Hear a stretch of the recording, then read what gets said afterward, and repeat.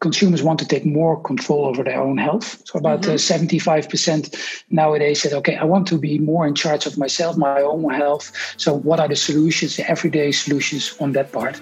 And that's the part where we're trying to play in, of course. Wellness and self-care have been trending topics for years now, and COVID-19 has only accelerated this trend. I'm Lauren Stiving, and welcome to this episode of the Career Success Podcast. Today, we're joined by the VP and Head of Commercial Excellence EMEA at GSK, Bas Voorsteveld. Bas is an energizing, broadly experienced general manager with a proven track record to lead and engage teams to grow the business faster than competition. He has experience in several industries across FMCG, OTC, and consultancy in the Netherlands, Portugal, Belgium, and Luxembourg. Hi, Bas. How are you doing today? Yeah, I'm very well. Thank you. How are you? Yeah, doing fine. Thanks. So excited to jump into this topic. I mean, everything that's been going on in the world this year has put self-care as a topic and as a trend at the center of a lot of conversations. So what are some of the latest trends that you've seen this year in self-care? Yeah, thank you for that question. It has been an exciting year for all of us. And I think maybe before I start explaining about that one, it's good to express what is self-care. I think When I talk about self-care, I think I see it as people trying to improve their health, but they use products for that where they don't need to get a prescription. So that could be categories like OTC medicines, but as well vitamins. So what we have been seeing over the last few years, this category has been growing a lot because people are getting older. And as you get older, you get minor illnesses that could be muscle pain or arthritis, for example. And there are a lot of solutions available in these categories and where we as a manufacturer are trying to find solutions for. Consumers want to take more control over their own health. So about 75% nowadays said, okay, I want to be more in charge of myself, my own health. So what are the solutions, the everyday solutions on that part? And that's the part where we're trying to play in, of course. Of course, with COVID, the whole discussion accelerated. I had some interviews over the last few months. We did a kind of consumer immersion with all the leadership teams within GSK, talking to consumers. And what struck me over there, it was consumers were not only talking about their self anymore, but also much more interested in the health of their friends or their family, especially related to COVID. And they want to be sure that their parents were healthy. What could they do in that way? And as well, what can I do to prevent to be still healthy? So categories like vitamins have been exploding over the last few months. And then if you look a bit from the government perspective as well, they have been starting to become much more interested in self-care because this is normally not a category that's interesting for them. But they see that using self-care in a different way, it can relieve the pressure on the system. And I'm not sure if you had to go to a doctor lately, but it's really hard to get in because a lot of people want to make an appointment. But with COVID, there are a lot of restrictions. We already have seen in some Western European countries that there was a massive pressure on the doctor. COVID only accelerated. What you see over there is that consumers started to think well, what can I do differently? How can I still manage my own health? How can I get access to information? And digital has been exploding. And one of the things with COVID that has been really changing, I think overall for not only for self-care, but for a lot of categories, digital in self-care made a massive change. Some people say 10 years in a few months. People were not normally buying a lot of OTC products online.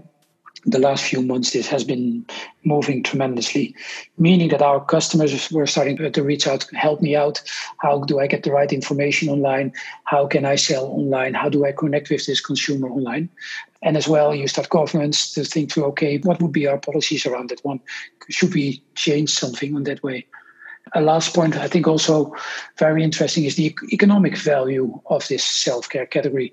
In the US, they did some calculation that every dollar spent on self-care saved them $7 in the total system because people don't need to go to the doctor anymore, and that will cost money, and more prescriptions will go out. The access to more products for a consumer will mean that some categories, for example, stop smoking. They used to be prescribed in the past. Nowadays, you can get it in most countries in Europe just at the pharmacist. This category doubled in number of people using these products. And that's important because we want people to stop smoking. But then we also know that normally not the first time they're succeeding because they're mentally not ready. Yeah. And there was this kind of trigger. If I first have to go to the doctor again, then he might see that I didn't succeed. So by giving this access for products where we know that they're safe to use, we have seen big changes.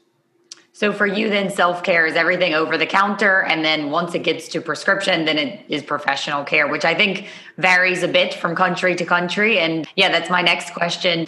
You know, how you've seen self-care in the different regions. So from Asia to US to Europe in terms of how developed it is and how quickly it's developed since COVID.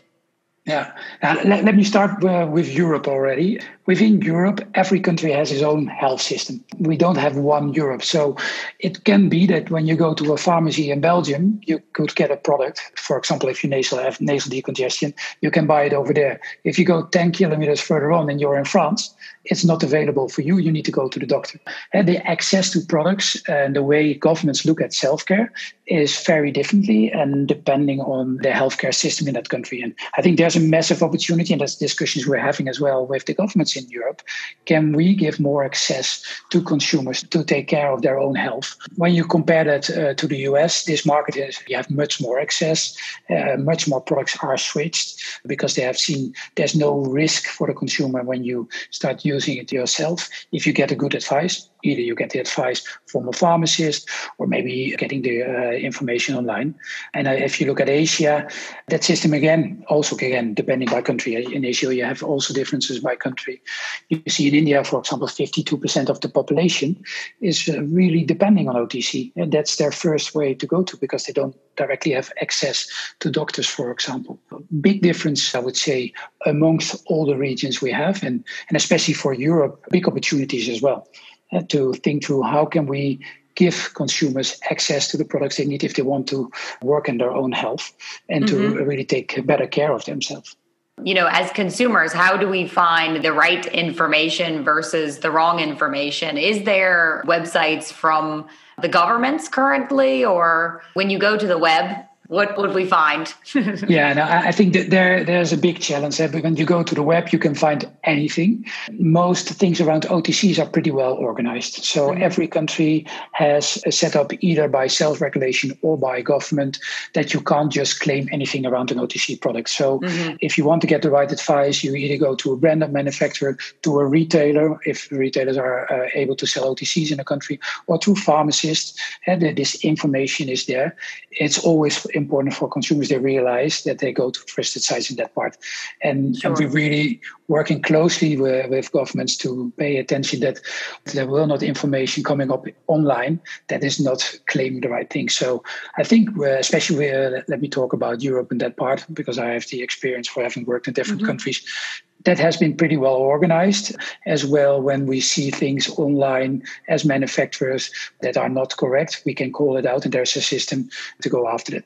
Of course, when you have online, there are so many things nowadays with fake news popping up. It's harder to manage. So I think there's an educational part towards consumers. Where do you find the right information?